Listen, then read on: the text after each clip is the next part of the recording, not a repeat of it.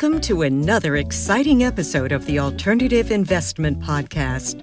Listen in as host Andy Hagans interviews asset managers, family offices, and industry thought leaders as they discuss the most effective strategies to grow generational wealth. From commodities to real estate, venture capital, private equity, and more, we cover it all here on the Alternative Investment Podcast.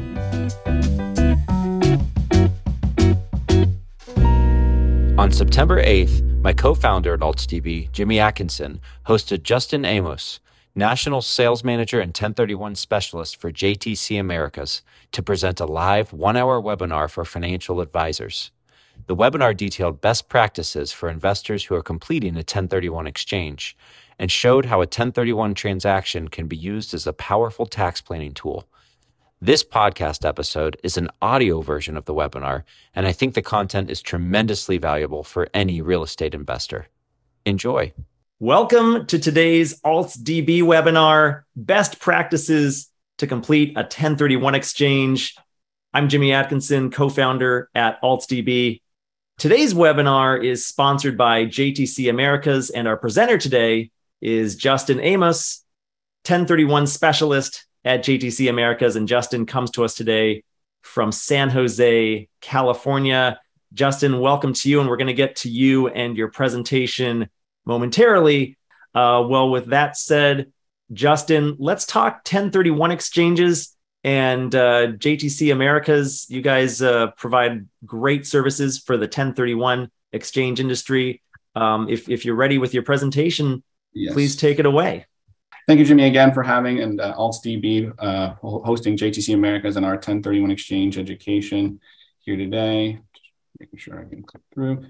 So a brief overview, just a quick agenda of what we're going to be covering today. I'll do a brief overview of JTC Americas. We'll get into the basics of 1031 exchanges. We'll go over the 5 steps to a successful exchange, considerations for why you should do a 1031 exchange and how the transaction is facilitated, the different types of exchanges. And don't worry, as Jimmy mentioned, we won't be rounding out with a test. We'll be actually rounding out this presentation with a Q&A. So looking forward to those questions as they come up during the presentation.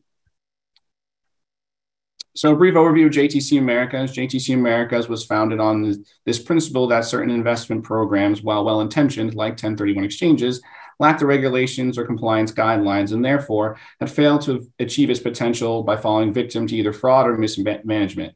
So using our Silicon Valley background, we developed a purpose-built technological platform to help reduce fraud and abuse, streamline the administrative requirements of these specialty types of transactions like 1031 exchanges, and ultimately help them do the good they were intended to do. So for fund managers or investors, this means providing solutions that embed security, transparency, and regulatory compliance through each step of the investment lifecycle. Through our 17 plus years of leadership, we defined industry best practices in each of the markets we serve. From 1031 exchanges servicing $825 billion as a QI to EB5 investments and the 650 plus projects and $20 billion in capital flowing through our platform. And today, we continue to make great strides in both the private equity space and most recently, the Opportunity Zone program, where we have over 120 funds driving capital to the underdeveloped communities.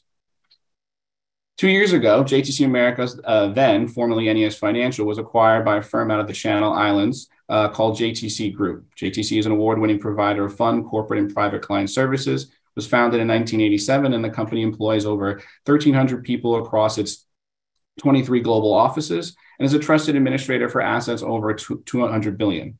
The company has recorded 34 consecutive years of revenue and profit growth and is listed on the London Stock Exchange.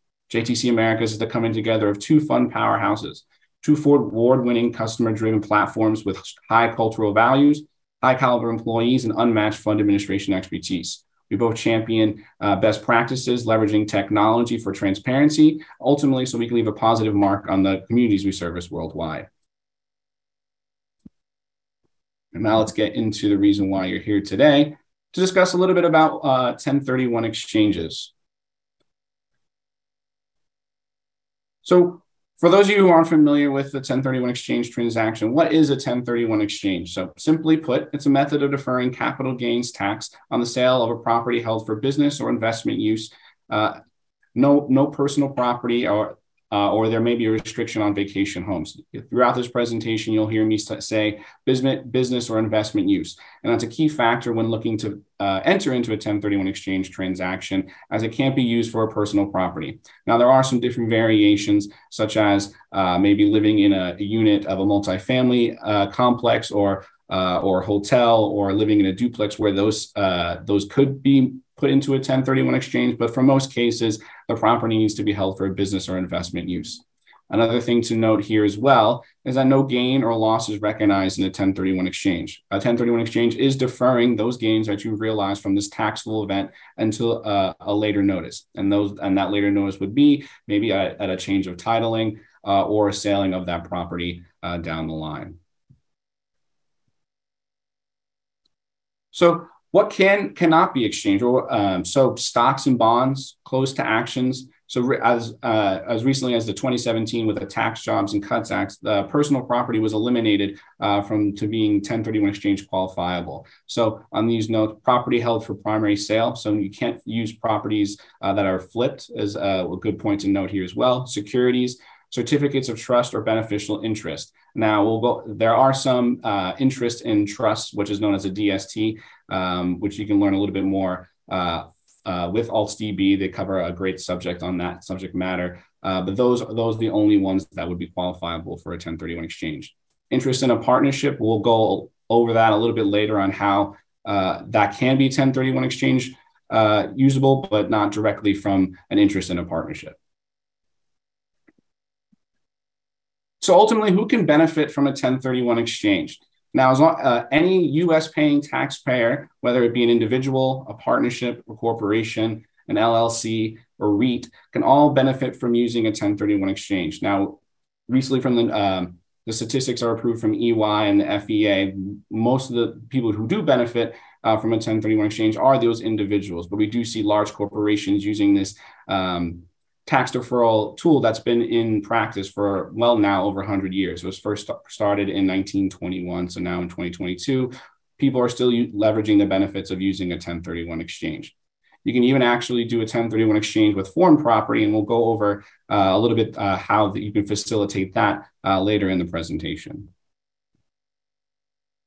So why do a 1031 exchange? Well, for one, it's a method of deferring those capital gains taxes that would have been assessed at the time of the sale of the real estate asset. It's also a deferral. It's an interest-free loan from the government. You're taking those proceeds that you were making from the sale and transferring them over into a property or properties to complete the exchange. Tax amounts nowadays can exceed somewhere 20 to 30 and even greater, 35%, 37%.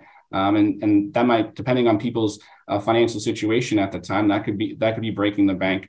And ultimately would maybe want to defer those until a later point, maybe with a change of government who's leading in the presidency, so they can change the capital gains rate. So things definitely come into factor, but most importantly, always be consulting your CPA or financial professionals to discuss why you should go again to enter a 1031 exchange. Make sure you have a good team around you, whether it be your real estate attorney, your CPA, and almost obviously the qualified intermediary, our role. That's integral to complete the transaction itself.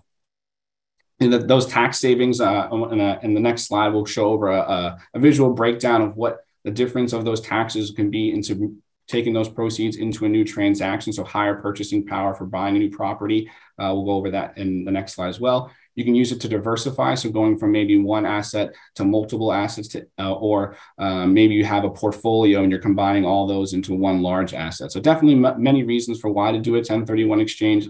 Like I said, most importantly, just be consulting your respective advisors before moving forward with the transaction, as this is a taxable event.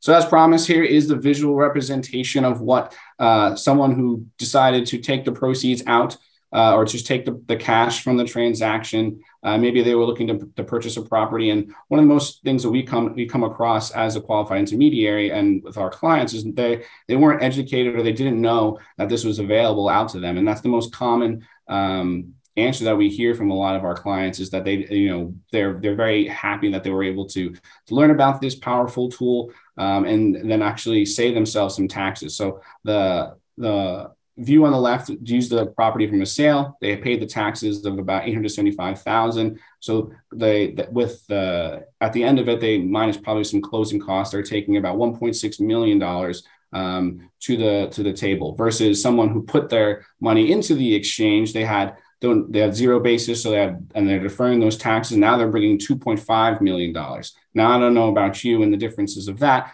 1.6 versus $2.5 million could be a difference of someone purchasing their ultimate dream investment, the ability to purchase multiple properties that they were looking to do. So that's definitely, as you know, whether you're a real estate agent, a CPA, or a real estate attorney, and you're advising your clients, this is definitely something that you want to bring up, at least bring to their attention, whether they want to move forward with it or not. That's ultimately their decision, but at least give them the decision ultimately to have this in their disposal.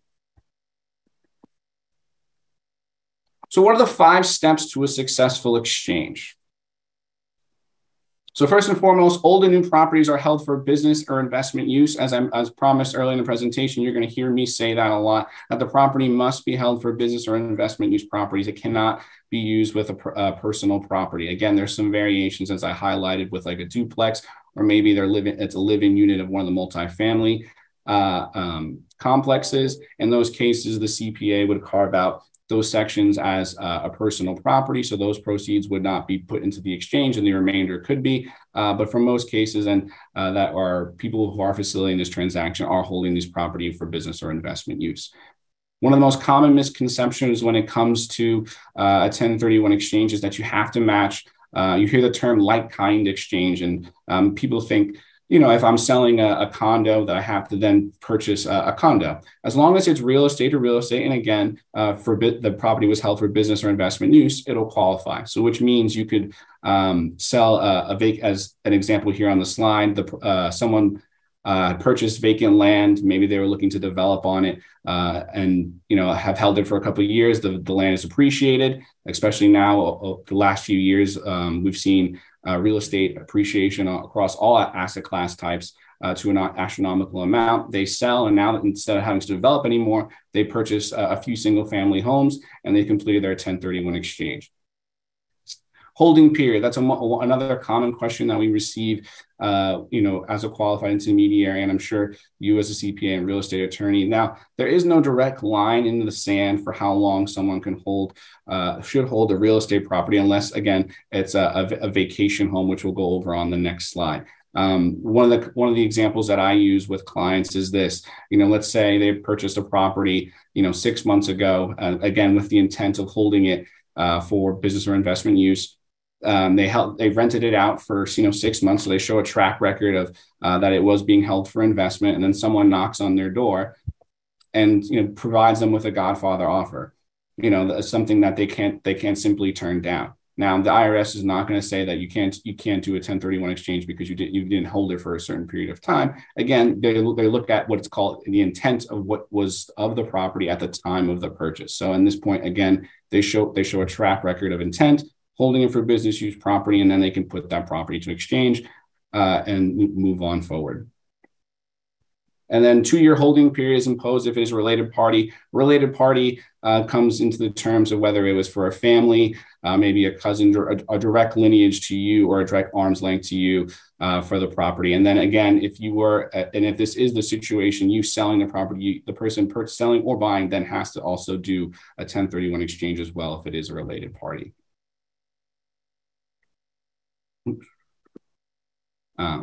So for vacation homes, as promised, the property has to be held for at least 24 months period prior to disposing in a 1031 exchange. So 2 years, you've had to hold that property as a vacation home or investment before you are disposing it into a 1031 exchange. Now, for each of those 12 months periods, a property must be rented out at the fair market value for at least 14 days to a non-related party. As just covered in the previous slide, related party, it can't be family members. So it has to be completely someone third party to you, could be a friend technically. So as long as it's not directly family members, and rented at a fair market value, so you can't cut them a discount, unfortunately. And then most importantly here, a thing to note, which is Oftentimes, a reason why people decide not to do a vacation home with a 1031 exchange, because maybe they want to occupy it a little bit longer than those 14 days that is highlighted here on the slide, or 10% of the time that it's rented out for the year. People will sometimes want to use it for monthly rentals or months at a time, maybe in the summer or winter, depending on, where the asset is held throughout the United States. And so often that times is what breaks it down from moving into a vacation home. The IRS would deem that as a primary residence. And at that time, so when you had bought the investment or did a 1031 exchange and completed the transaction, that would then convert from an investment to a primary residence, and those capital gains that you did defer with the transaction would become due. And again, consult before making any decisions as such, consult your CPA so that you know what tax that you would be due at that time.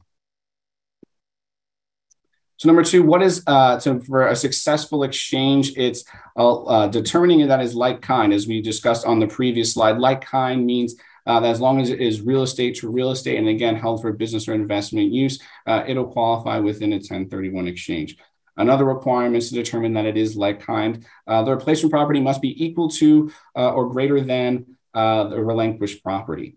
So that means the value of the property must be, if let's say, for example, the client had sold a property for $500,000, the replacement property must be equal to in value of $500,000 or more to complete the 1031 exchange. Again, as promised with the domestic to domestic or foreign to foreign, this is which means if the property was sold here in anywhere of the United States or any of the 50 states, you can then reinvest those proceeds to any of which into the United States. If the property was held overseas, then you unfortunately cannot bring those proceeds back here into the States, but you can reinvest anywhere else in the world to complete a 1031 exchange.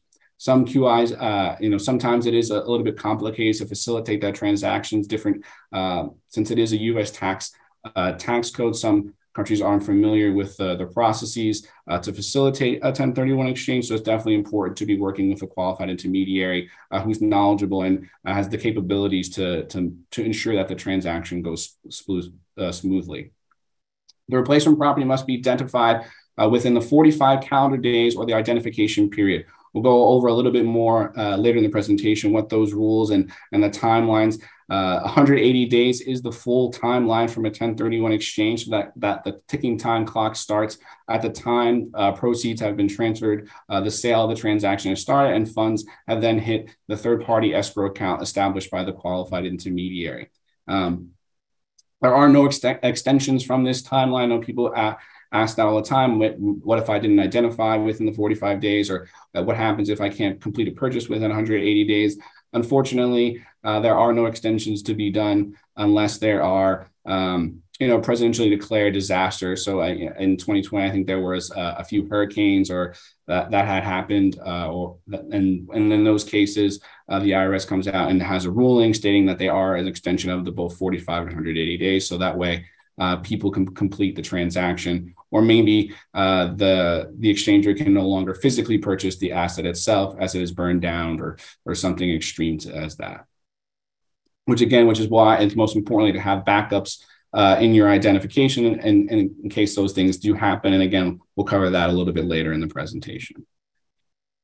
So number three, for the steps of a successful exchange, it has to be viewed as an exchange. The process cannot be just considered as an exchange rather than a sale and a purchase. So in the picture that we described earlier versus the sale and an exchange, the person who took the proceeds at the time of the closing, which is, I can't stress enough, it's important to get the qualified intermediary, our role as JTC Americas, involved in as early as possible when the transaction. So maybe when you are thinking about listing, or definitely at least when you have a contract executed. That way, the qualified intermediary can get their third-party escrow account set up and have all the parameters and be communicating with all the parties involved. So that way, at the time of closing, the funds are wired directly to that account rather than the person's bank account. If for some reason those funds are, the client does have a constructive receipt, the exchanger has constructive receipt of those proceeds, that will be considered a failed exchange and they can no longer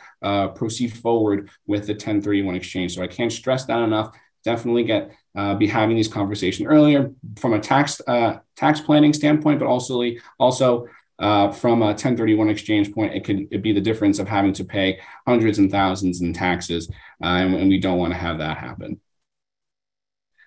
These are some of the ways that JTC, as our qualified intermediary, what we provide as our safe harbors to our clients. As I mentioned, the integral role to complete a 1031 exchange is the qualified intermediary, the middle place between the ultimate the selling of the property and the ultimate purchase of the replacement property or properties to complete the transaction.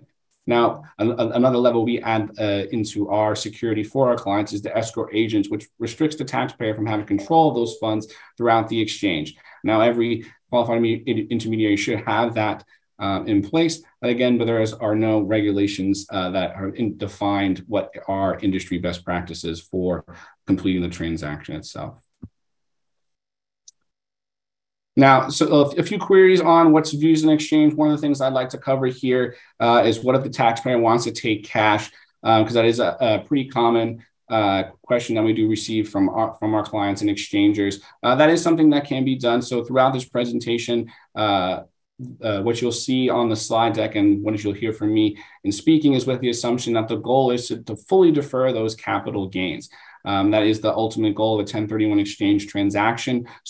But in a case where maybe clients want to take some cash out at the time of closing, maybe they want to pay off some debts or they want to have some extra savings instead of putting all into an exchange, just know that it can be done and it's what's considered a partial exchange, and just only those portion of those proceeds left out of the transaction would be taxed at the respectable rate. And again, always consult with your tax advisor to understand what that tax hit would be.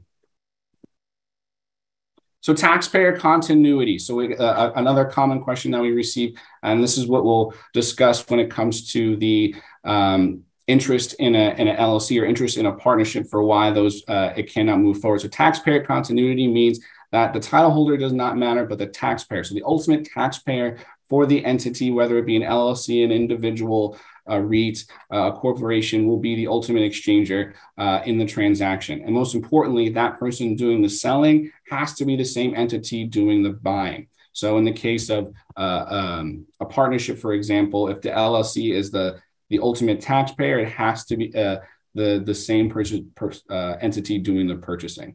So it's very common, and we see this a lot, single member limited liability company. So single member LLC is used for as a pass-through entity, so to defer liability from the ultimate individual, but ultimately it's a pass-through entity, so the individual itself would be the exchanger in the case to complete the transaction. And another example of a disregarded entity is a beneficial interest in a land trust.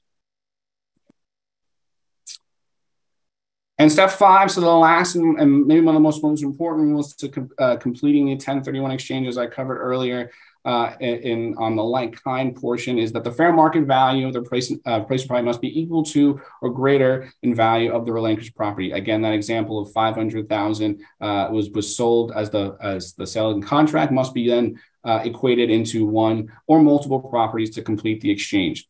As highlighted previously, all net proceeds, this is with the assumption that the goal is to fully defer the capital gains, must be put into the third-party escrow account set up by the qualified intermediary and used to acquire the replacement property or properties to complete the transaction. Now, it's not just the proceeds that need to be met. If there's any debt associated with the transaction as well, must be carried over, or outside money must be put into the exchange. So again, using that example of $500,000, now let's say there's $200,000 of debt on the property. So $300,000 of minus closing costs and exchange administration fees will be put into that third-party escrow account. Now, it's a common thing that people think, oh, I only have to reinvest that $300,000. The IRS, unfortunately, doesn't want you to come out on top. So there would have to be new debt carried over into that property. You can always take on some more debt. So whether it's you're taking on the exact $200,000 amount or $300,000, if you're looking to purchase a leverage up into a higher and better property, will qualify and meet the expectation of completing the 1031 exchange. Again, I just covered that whether you can over mortgage for the replacement property. So this is, again, a quick query on how that can happen. So if you did have 300,000, again, that threshold was 500,000 you needed to meet in the replacement property or properties. You take out 300,000, let's say, in debt. So now you're at that 600,000. So now you're over that 500,000 and you met your 200,000 in debt that you needed to replace. And now you've purchased that replacement property. Everything is all good. And the transaction is complete. Now, when it comes to refinancing or selling prior or after the transaction, we always recommend our clients to complete the refinancing once the 1031 exchange transaction is completed. If you were to refinance prior to entering a 1031 exchange, that would be considered debt that is added onto the property. And so that would be something that you do need to carry forward as highlighting here on these slides to go forward in the transaction. So always it's best to complete the transaction, refinance, and now you have the new debt and you're focusing on it. And it's not something to worry about when completing the exchange itself. So what are some considerations for entering a 1031 exchange? Before, again, first and foremost, always be consulting with the appropriate team members, whether it be a CPA. Again, this is a really highly specialized transactions, though it has been in practice for 101 years now. It is still specialized, and not every qualified intermediary, CPA, or real estate attorney is familiar with certain transactions. So definitely having the appropriate team members involved and at your side to ensure that this transaction does go smoothly is important. First and foremost, obviously, with the qualified intermediary being an integral part of the transaction, selecting a qualified intermediary is important. It is still an unregulated industry. So there as I mentioned previously, that there aren't specific guidelines other than that the qualified intermediary has to be a complete third party to the ultimate seller. So that means it could technically be your neighbor, that could technically be someone, your friend, putting funds into their account. So that, but obviously, if you're putting it into your friend's account, how much do you trust your friend? Do they have all the protocols in place? Do they know what a 1031 exchange is? And these are just some examples of the cases, again, years ago, but where fraud and abuse, where qualified intermediaries were mishandling people's funds, commingling the proceeds, and didn't have the proper places in place. And as you can see, millions and millions of dollars were lost. So definitely selecting a qualified intermediary that's knowledgeable from an expertise standpoint, but obviously for the protection of your funds, as this could be the livelihoods of some of these exchangers. So in order to do due diligence, your QI should require an audit on policies and procedures. We run ourselves through a third-party audit every single year to make sure that our policies and procedures are compliant, and that we're doing what we're saying that we're doing. So security device, so an escrow agent or trustee, so ensure that that the money can't be moved without signatory approval of both the escrow agent and as well as the client. So again, that dual controlled proceeds are held and never commingled. So each of our exchangers that have their individual exchange account tied to their exchange is never lumped into a trust account or a bank account of the qualified intermediary, and it's not tied by us, again, tying it to the taxpayer. And again, don't just rely on some insurance policies, though. We do have liabilities and errors and omissions insurance to cover the values of all of our exchanges. But again, there should be other policies in place to protect ultimately what could be your livelihood. So the identification rules and requirements. So those first 45 days, which becomes the most time crunch, I would say the most difficult part when completing a 1031 exchange is the timing. So how many properties can a taxpayer? So making that first 45 days go smoothly for your client. Again, I would say the day zero and day one starts at the time the proceeds and the sale is completed. But I would say day zero is what's going to ultimately help. So the legwork you can do ahead of time prior to the ultimate sale, and then entering in those first 45 days, as you can imagine, a month and a half to find a replacement property or properties to complete the transaction can happen pretty quickly. But the IRS has given us different ways for our exchangers to identify. The first and most commonly used rule is the 3-property or standard rule, where it doesn't matter that the asset class type or the value, the fair market value of the property, you get 3 slots for identification, and you can put that in as a physical piece of real estate, a triple net property, maybe a DST to fill up the value. Again, we do recommend the client or the exchanger use all 3 slots, because after those first 45 days, whatever is on the list and is provided to the qualified intermediary for purchase to complete the transaction will be set in stone. So it's very important that you feel confident about the properties that you're putting on the list, and you're not just looking to hope putting something on there and hoping that it sticks. And I'll go over why when it comes to when you receive the funds a little bit later. So maybe now the standard 3 rules now isn't meeting what you're looking for as an exchanger. So maybe you want a little bit more cushion to provide more properties than that. So IRS gave us the second rule in the 200% rule, or the 2 times value rule. So again, using the simple figures that we used in an example earlier, that 500,000 threshold, now you can identify properties up to $1 million, whether that's 10 properties at 100,000 or maybe 5 properties at 200,000. However it shakes up, as long as it doesn't amass that 200% rule, that $1 million threshold, you can list it on the property as a list on the identification list, again, to provide it to the exchanger.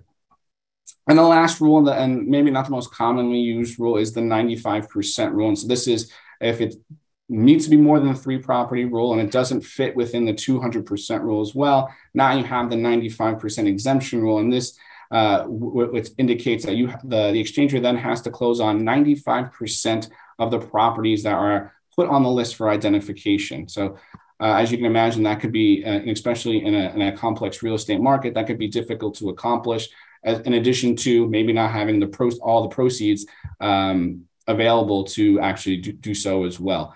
So we really do see most of our exchanges falling within that 200 or 3 property rule. But again, large commercial real estate companies, or maybe you're diversifying your portfolio across different DSTs, as an example, like Delaware Statutory Trust Investments, that 95% rule will come into play. And so so now you're asking, Justin, how does a taxpayer identify? First and foremost, in writing, or we are in the way of how we operate in the 21st century, so that you can also doesn't have to be physical writing, it'd be through email or form that the qualified intermediary has provided you, or a worksheet is how we do it here at JTC Americas. It must be unambiguously described. So it can't just be, I'm looking to invest somewhere in California. It has to be 123 Main Street, San Jose, California, 95126, or the 0.4256 interest in 123 Main Street, a DST username as an example as of how, but it must most importantly be unambiguously described, and has to be signed by the taxpayer and sent to the qualified intermediary within that 45 days. If we don't receive that number on the midnight, so 11:59 on the midnight of the 45th day, that would be considered a failed exchange. And then go over, as I promised, what happens if the taxpayer doesn't submit the ID form. The QI can then, if there is an executed contract within and signed, so fully executed within the first 45 days, the qualified intermediary can use that as a form of identification to complete the exchange. Another query here, does the taxpayer have to complete the ID form for the property within the ID period? Of course, that does have to be completed. Otherwise, it would be considered a failed exchange. And again, going on, feeling confident about what you're moving forward with in a 1031 exchange. If you don't identify, so again, on day 46, to be considered a failed exchange, the exchanger would be able to receive the funds because we didn't receive a form. There's no properties on the list. Funds are returned on day 46.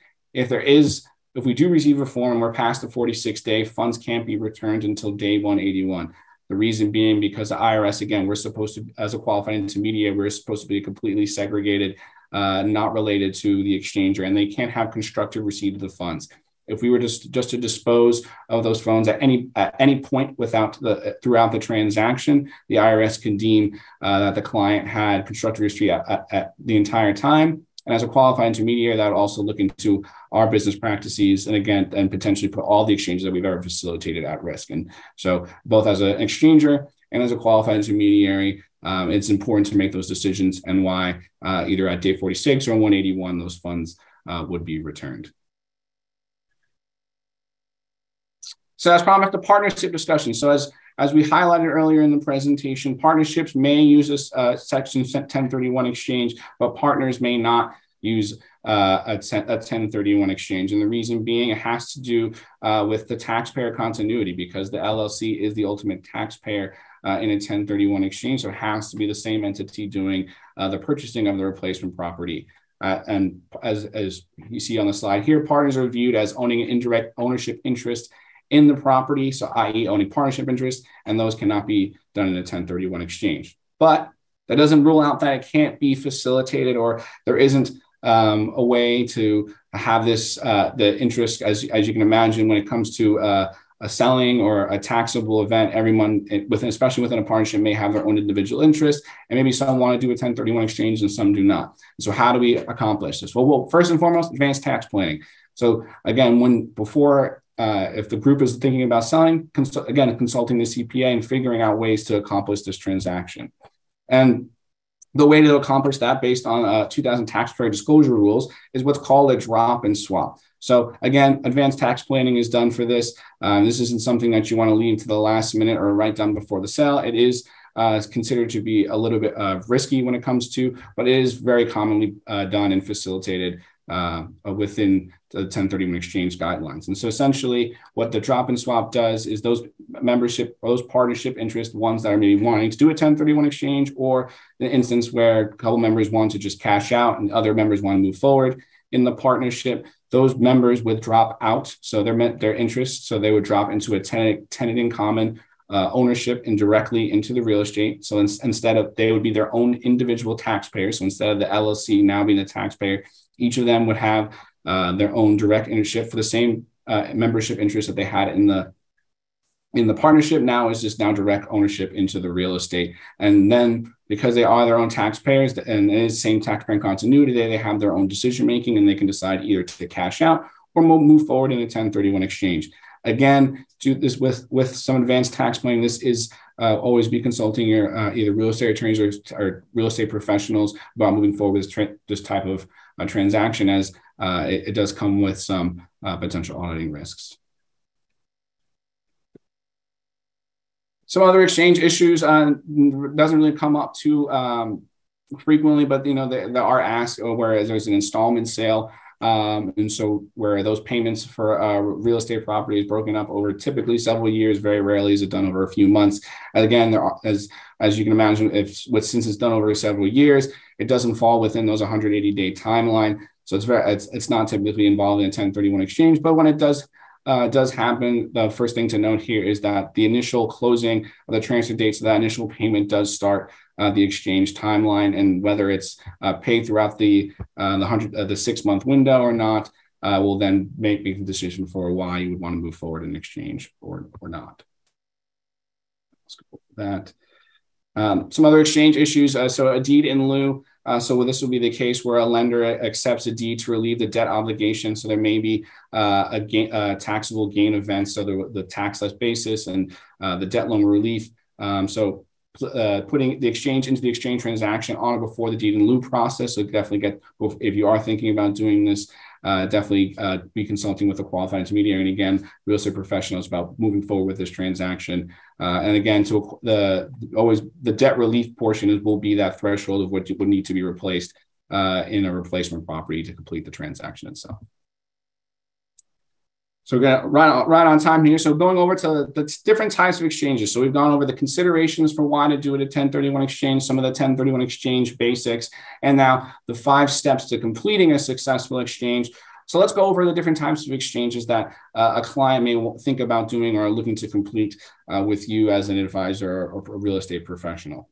The most commonly used one is the forward exchange. And the reason why it's the most commonly used is for the ease of versatility and ease and speed of implementation. And outside the role of the qualified intermediary, which is the integral part to complete the transaction, it really does operate as you're selling and then buying a real estate property, which most people are looking to do and complete anyways when they do sell their property, unless they're looking to take those proceeds.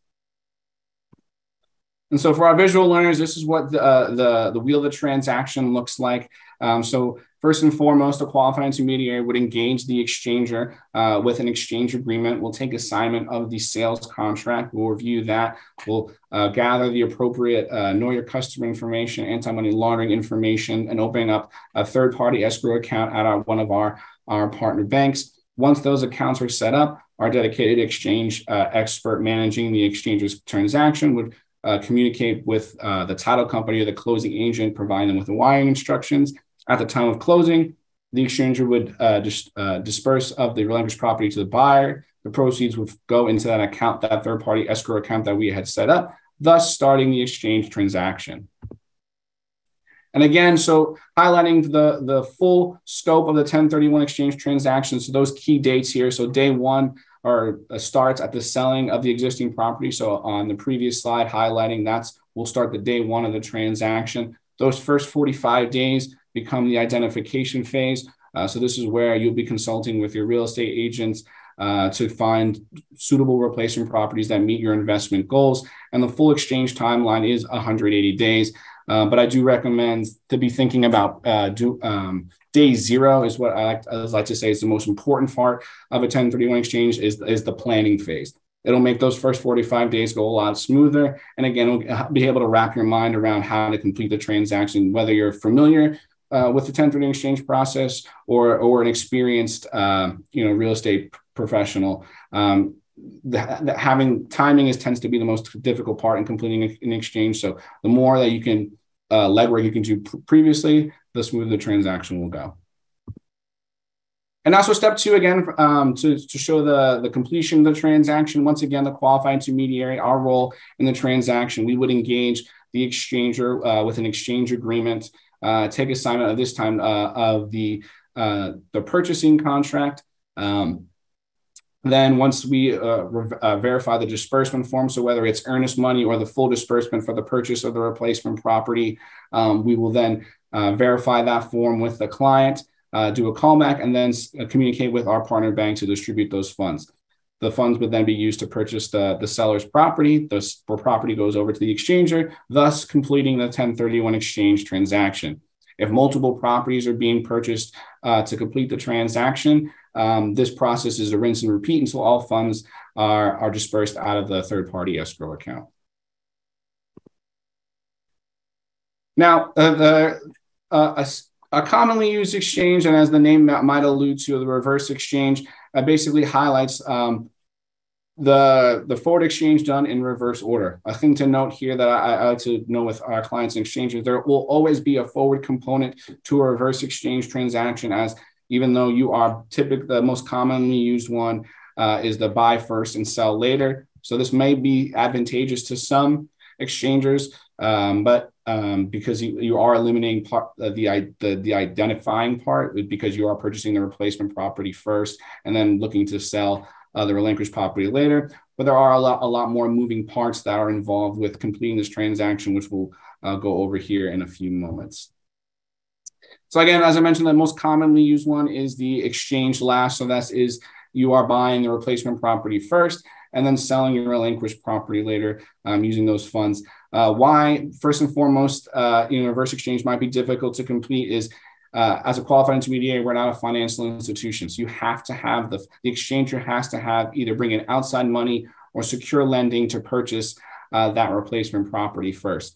And in most cases, as average real estate owners are the ones doing 1031 exchanges, maybe they are holding some debt on that relinquished property that needs to be paid off with the sale. So they're unable to secure another mortgage or financing to purchase that replacement property, or they don't have that outside debt. On top of that, because of the complications that are involved with a 1031 exchange, they tend to be a lot more pricier than your average forward exchange. And then ways to avoid a reverse exchange could be if you are contracted for the real estate sale, you could, put in extra earnest money to delay the closing. You could try to negotiate with the seller to let them know you are looking to complete a 1031 exchange and you need to align some dates, whether it be a simultaneous close or a couple of days after the replacement property, however you want to negotiate it. But there are cases where this is advantageous to clients, and we do facilitate them pretty frequently. and especially with this change in potential upcoming change in the real estate market from a seller's market to a buyer's market. As a qualifying intermediary, we see that an uptick in reverse exchanges starting to be more coming in the next few months. And so what does that visually look like? And so we incorporated, if the client didn't have funds to purchase the replacement property, so we included the lender here for our example in completing the 1031 exchange. So the accommodator or the exchange accommodation would engage in an accommodation agreement with the exchanger. The lender would just assign the funds to that EAT, which would be a single member LLC that the client would set up, that the sole member of the LLC will be the accommodator. So this again, so it's the qualified intermediary or the EAT that they have set up will take title throughout this transaction until the exchanger is able to sell the relinquished property, and we distribute the property title back to the exchanger. So the cash is then provided to the accommodator. The cash then moves from the accommodator to the seller. The replacement property is taken title, thus starting the reverse exchange transaction. Again, the windows of the timeline are still the same, 180 days. It's now just in reverse order of looking to complete the exchange transaction. This slide just goes over what I briefly touched on, and the single member, how the exchange method is covered, the creation of the single member LLC. We usually recommend our clients creating something that is familiar, or they might be looking to create anyways with the 1031 exchange. So that way we can transfer it over at the completion of the transaction. If not, we can always dissolve it at the end of the transaction afterwards for the client. And so the step 2 in the completion of the reverse exchange, so as I like to call this, the wheel, almost the wheel of fortune, or the wheel of completing a 1031 exchange. So now, as promised, there is always that forward component of a 1031 exchange, and whether this happens simultaneously or there's a bit of a delay with the disbursement of the funds, the exchanger would engage the qualified intermediary. Again, it's still the same company, but just different entities facilitating the transaction. The exchange will engage them with an exchange agreement, take assignment of the sales contract. So the exchanger will disperse the relinquished property to the buyer. Those funds would go into that third-party escrow account that we set up for the client. If it's simultaneously, it'll just be a pass-through entity to the accommodator. So again, the single member LLC that's holding title of the replacement property will take those cash to pay off any lending that was used to purchase the replacement property. And once all that's complete, we will disperse the replacement property to the exchanger, thus completing the reverse 1031 exchange. As you can see, there's a lot more moving parts involved with a reverse 1031 exchange, but it does pique the interest of a lot of our clients, because it does eliminate the potential stress of those first 45 days of finding a suitable replacement property. Just quickly going over here, there's another way, a build-to-suit exchange or construction exchange is similar to a reverse exchange in the aspect that the qualified intermediary would take title of the ultimate purchased replacement property in a case where there is a forward exchange, and they would be using proceeds to either do some development or build up on an exchange. So it's a combination, again, of a forward and reverse exchange.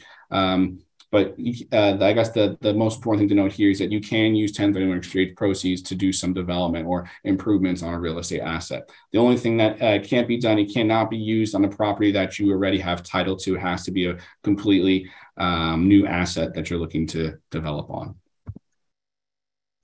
And so just rounding out the presentation here, just the best practices that JTC Americas compared to some other qualified intermediaries that we've put into place. Again, we're able to facilitate all different types of 1031 exchange, forward, reverse, build-to-suit exchanges. We do comply with federal tax regulations, how we protect our clients' exchange funds, FDIC insurance, qualified exchange accounts at highly ranked custodial banks. We do have our processes and audited every single year, so we're compliant with SOC 1, SOC 2 certification. Being like I like to say, we're a technology company with a financial services background, so we provide the industry's best transparency when it comes into the 1031 exchange transaction through our purpose-built eStack exchange maker portal, where the client can log into and track any money movement going out of the exchange account that we set up to them, any associated documents, and communicating with their exchange experts with 24/7 online access. And so, Jimmy, I've reached our quiz portion of or Q&A session of the presentation. I'll hand it back over to you and look forward to those questions. I saw there's a good amount that came in the chat. Perfect. Well, thanks, Justin. That was awesome. Really detailed, really thorough presentation. Really appreciate your time today. We switched things up. We're not doing a quiz. We're doing live Q&A instead. We've got about 10 minutes until the top of the hour. We might go over that, but if anybody has to drop off at the top of the hour, I won't hold it against you. But let's dive into the questions here. We've got several great questions. And if you have a question, please do use the Q&A tool in our Zoom toolbar. I'm not sure we're going to get to all of them, but we'll get to as many as we can. Stephanie asks, when must we pay the taxes? So when does the tax bill actually come due, Justin?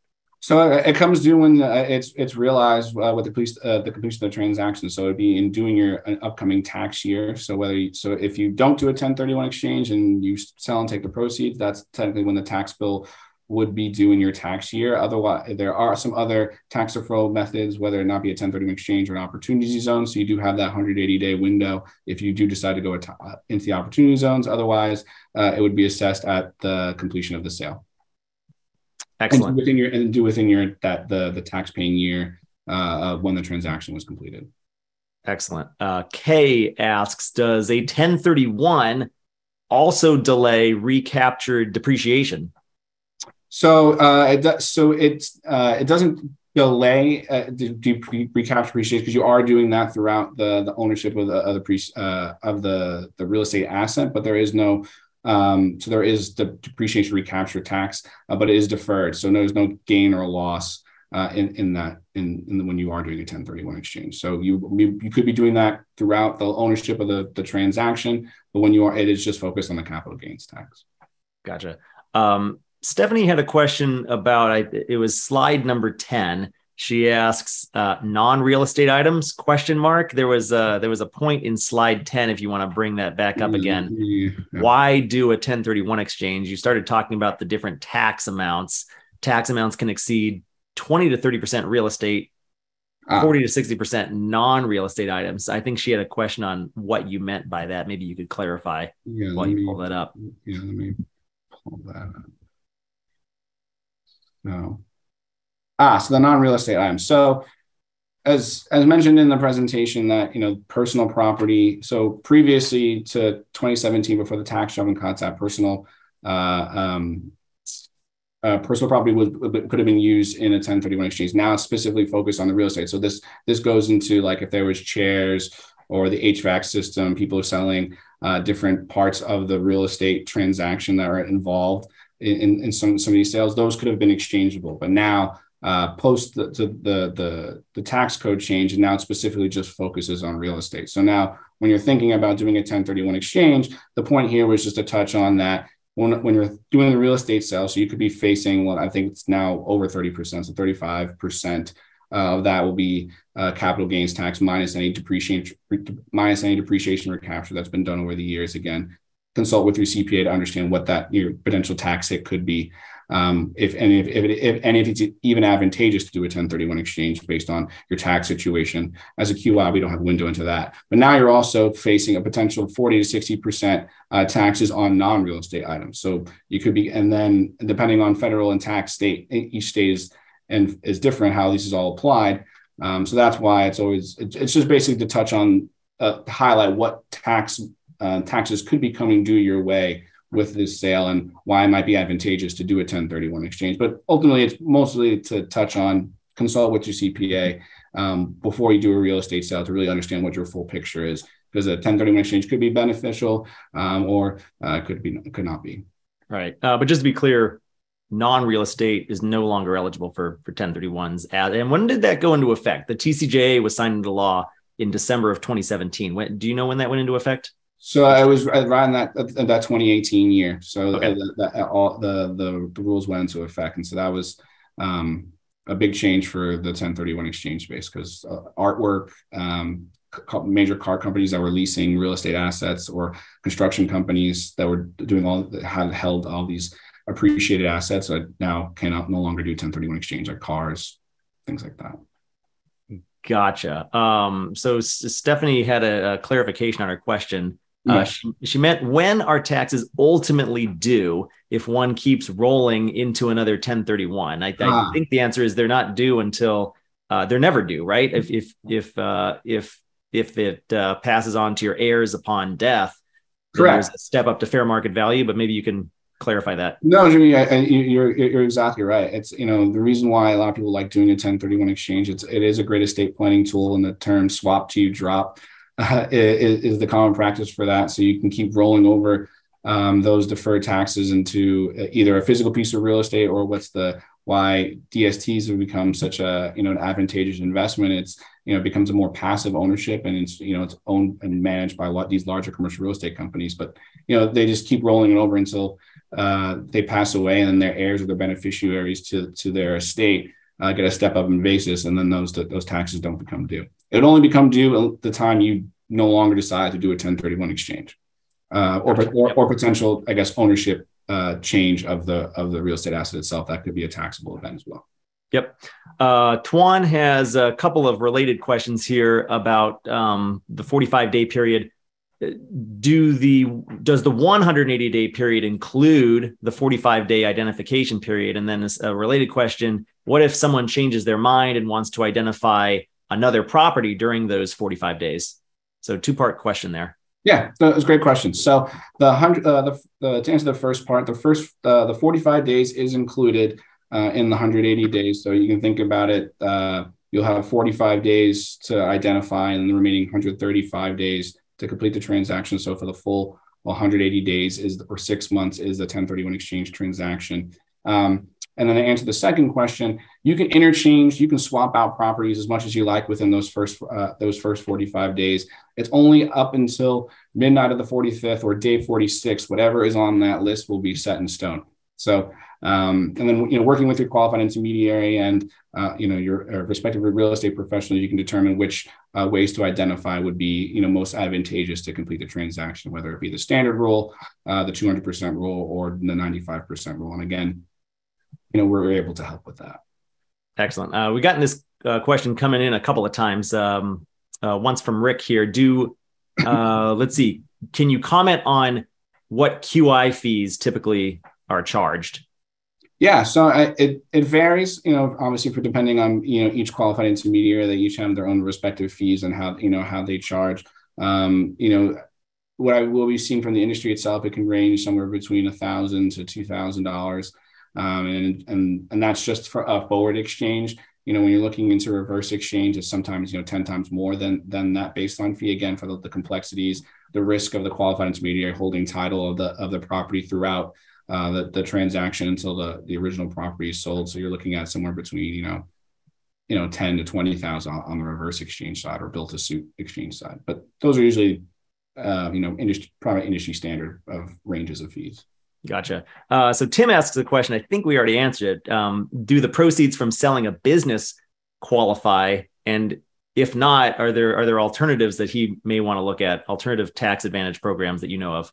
No, and so I did touch on that. So businesses won't. So oftentimes we do get a business, and it does coincide with a real estate sale. So the business sale itself would not be 1031 exchangeable, but if there is a real estate component, they can then take those proceeds from the sale and put it into a 1031 exchange. Now there are other tax deferred vehicles like an opportunity zones, where they could take those capital gains and roll them into that type of investment. But that's a whole other probably webinar that we could do on those types of investments. Yeah, I was hoping you'd say opportunity zones, because I love opportunity zones. If you have and more questions on opportunity zones, we also run a website called AltsDb. I'm the founder of that site as well, related to AltsDB, but we cover just opportunity zones there at opportunitydb.com. Well, we are just about at the top of the hour. Justin, if you want to hang around, see if we can get to some more of these questions. Hopefully you have some more time. We can go a little bit over.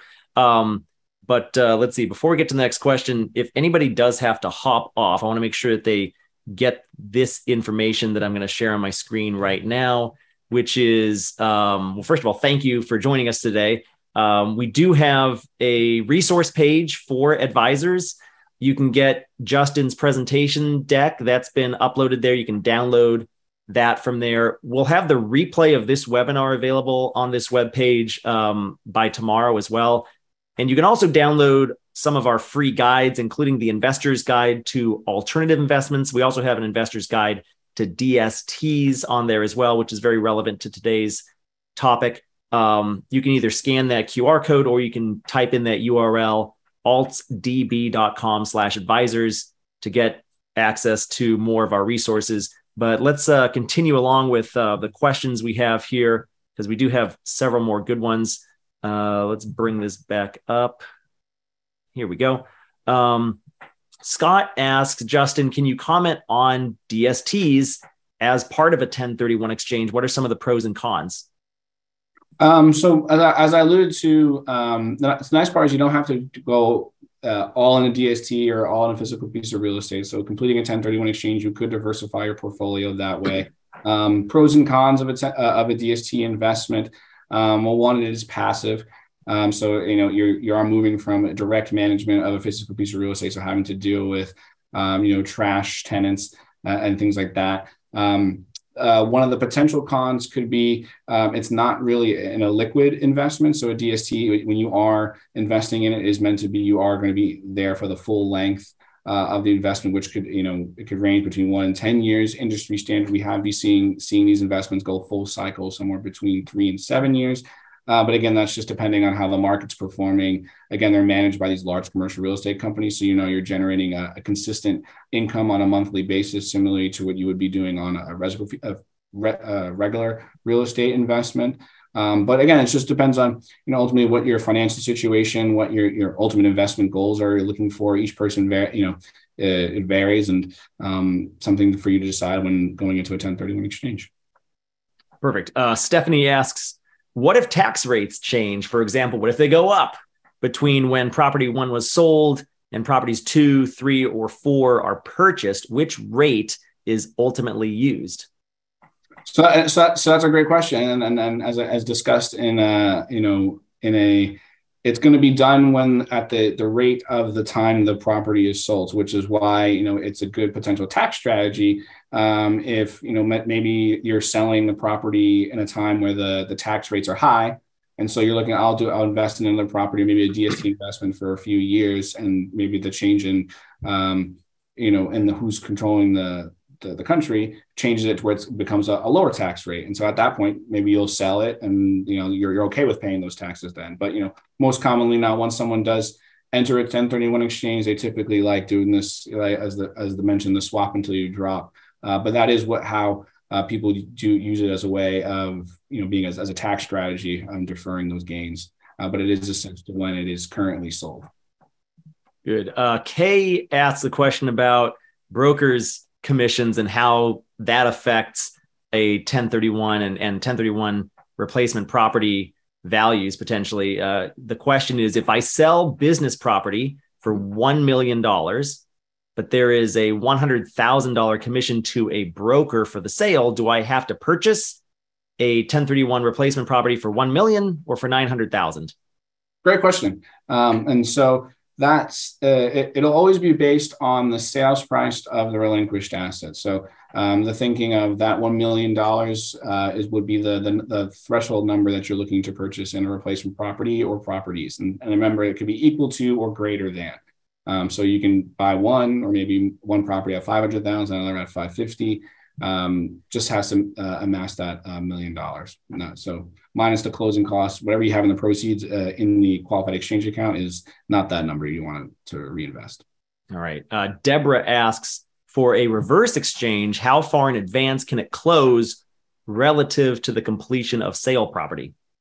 So the purchase date will start the 180-day timeline. So once the initial purchase is made and is now within the whole held title and by the exchange accommodator, that single member LLC will start day 1 of the exchange timeline. So that will start the 180 days. And so for the selling property, you'll have 180 days to sell the relinquished property, which does, again, give some time to complete the exchange transaction. Does eliminate maybe the stress of figuring out where I want to reinvest because you already completed that part. But then depending on how the market's performing, the selling might be the most stressful part. But that once you purchase, that starts the day 1. Very good. Question from Tuan again. The question is, at some point, let's see. Well, the first part of his question is asking, when does tax get paid? We already answered that, but the gist of the second part of his question is, what if the title of the property gets changed to a family member? Is there a tax implication there? So it depends on when you're changing the titling. So if you're changing the titling prior to entering a 1031 exchange, taxpayer continuity. So now whether maybe they grouped it under an LLC or it's changed just to a family member, specifically family member, that will be the same one that has to do the purchasing. So then they can complete the exchange under that new titleship, as long as it is prior to completing a 1031 exchange. So it's after the so if it's the 1031 exchange completed, they've held the property for a year and now they're changing it into a new family member, that would be a taxable event, since it is not the same taxpayer that's been paying the property previously. So again, you would want to consult that, or because I'm assuming then again it would be someone who's not related to the ownership of the real estate.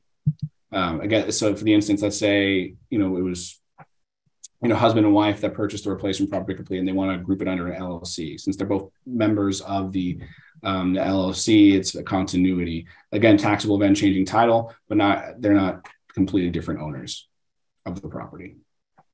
Got it.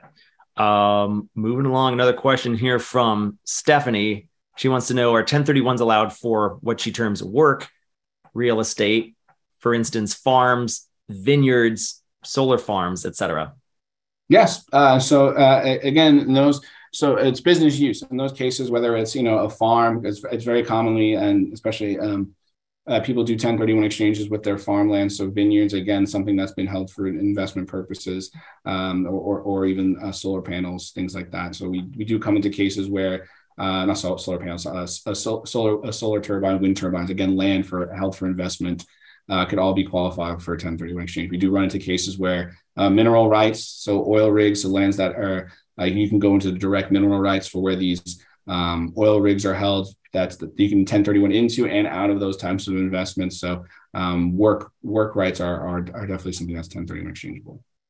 Excellent. Great answer there. That's good news. Rick wants to know if you can comment on the use of IRA funds for 1031 exchanges. So unfortunately, IRA funds are not something that could be used in a 1031 exchange. Now, if you were to take those IRA funds to invest in, let's say invest in a DST or into a physical piece of real estate, then down the line, once that, let's say the DST goes full cycle, then you can do a 1031 exchange, but you couldn't take it. It has to be real estate to real estate, as we did cover in the presentation, for a 1030 to be 1031 exchange qualifiable. Okay, excellent. Let's see. We're way over time now. I think we got. I'll do one more question here. If our answers weren't clear or we didn't get to your question, you can reach out to us at info@altsdb.com. And then Justin, your email, I think, was justin.amos@jtcgroup.com. Did I get that right? That's correct. Okay, good. I will type in those email addresses into the chat in a moment here while Justin answers our final question of the day, which is from Mark. Mark wants to know, can you also do a 199A as well as a 1031? So there are two separate lines of the IRS tax code. So unfortunately, there are no combining of different lineage of the different tax codes. So 1031 is specifically for this and different type of investment. So it's, for instance, it's like, even though opportunity zones is another tax deferral vehicle, there's no way to combine a 1031 exchange with an opportunity zone investment. So they are specifically designed for their own line of transaction. Yep. Good answer there. I do like to say sometimes that opportunity zones can rescue a failed 1031 exchange, but that's a different topic for another day. Justin, thanks so much for being here today. Thanks for your time. Great presentation. Please do email me, info@altsdb.com, or justin.amos@jtcgroup.com. If you have any other questions that we haven't been able to get to today, I just posted our email addresses in the chat. And finally, please do head to altsdb.com/advisors to download a copy of today's slides, and we'll have the replay of the webinar up there by later today or tomorrow as well.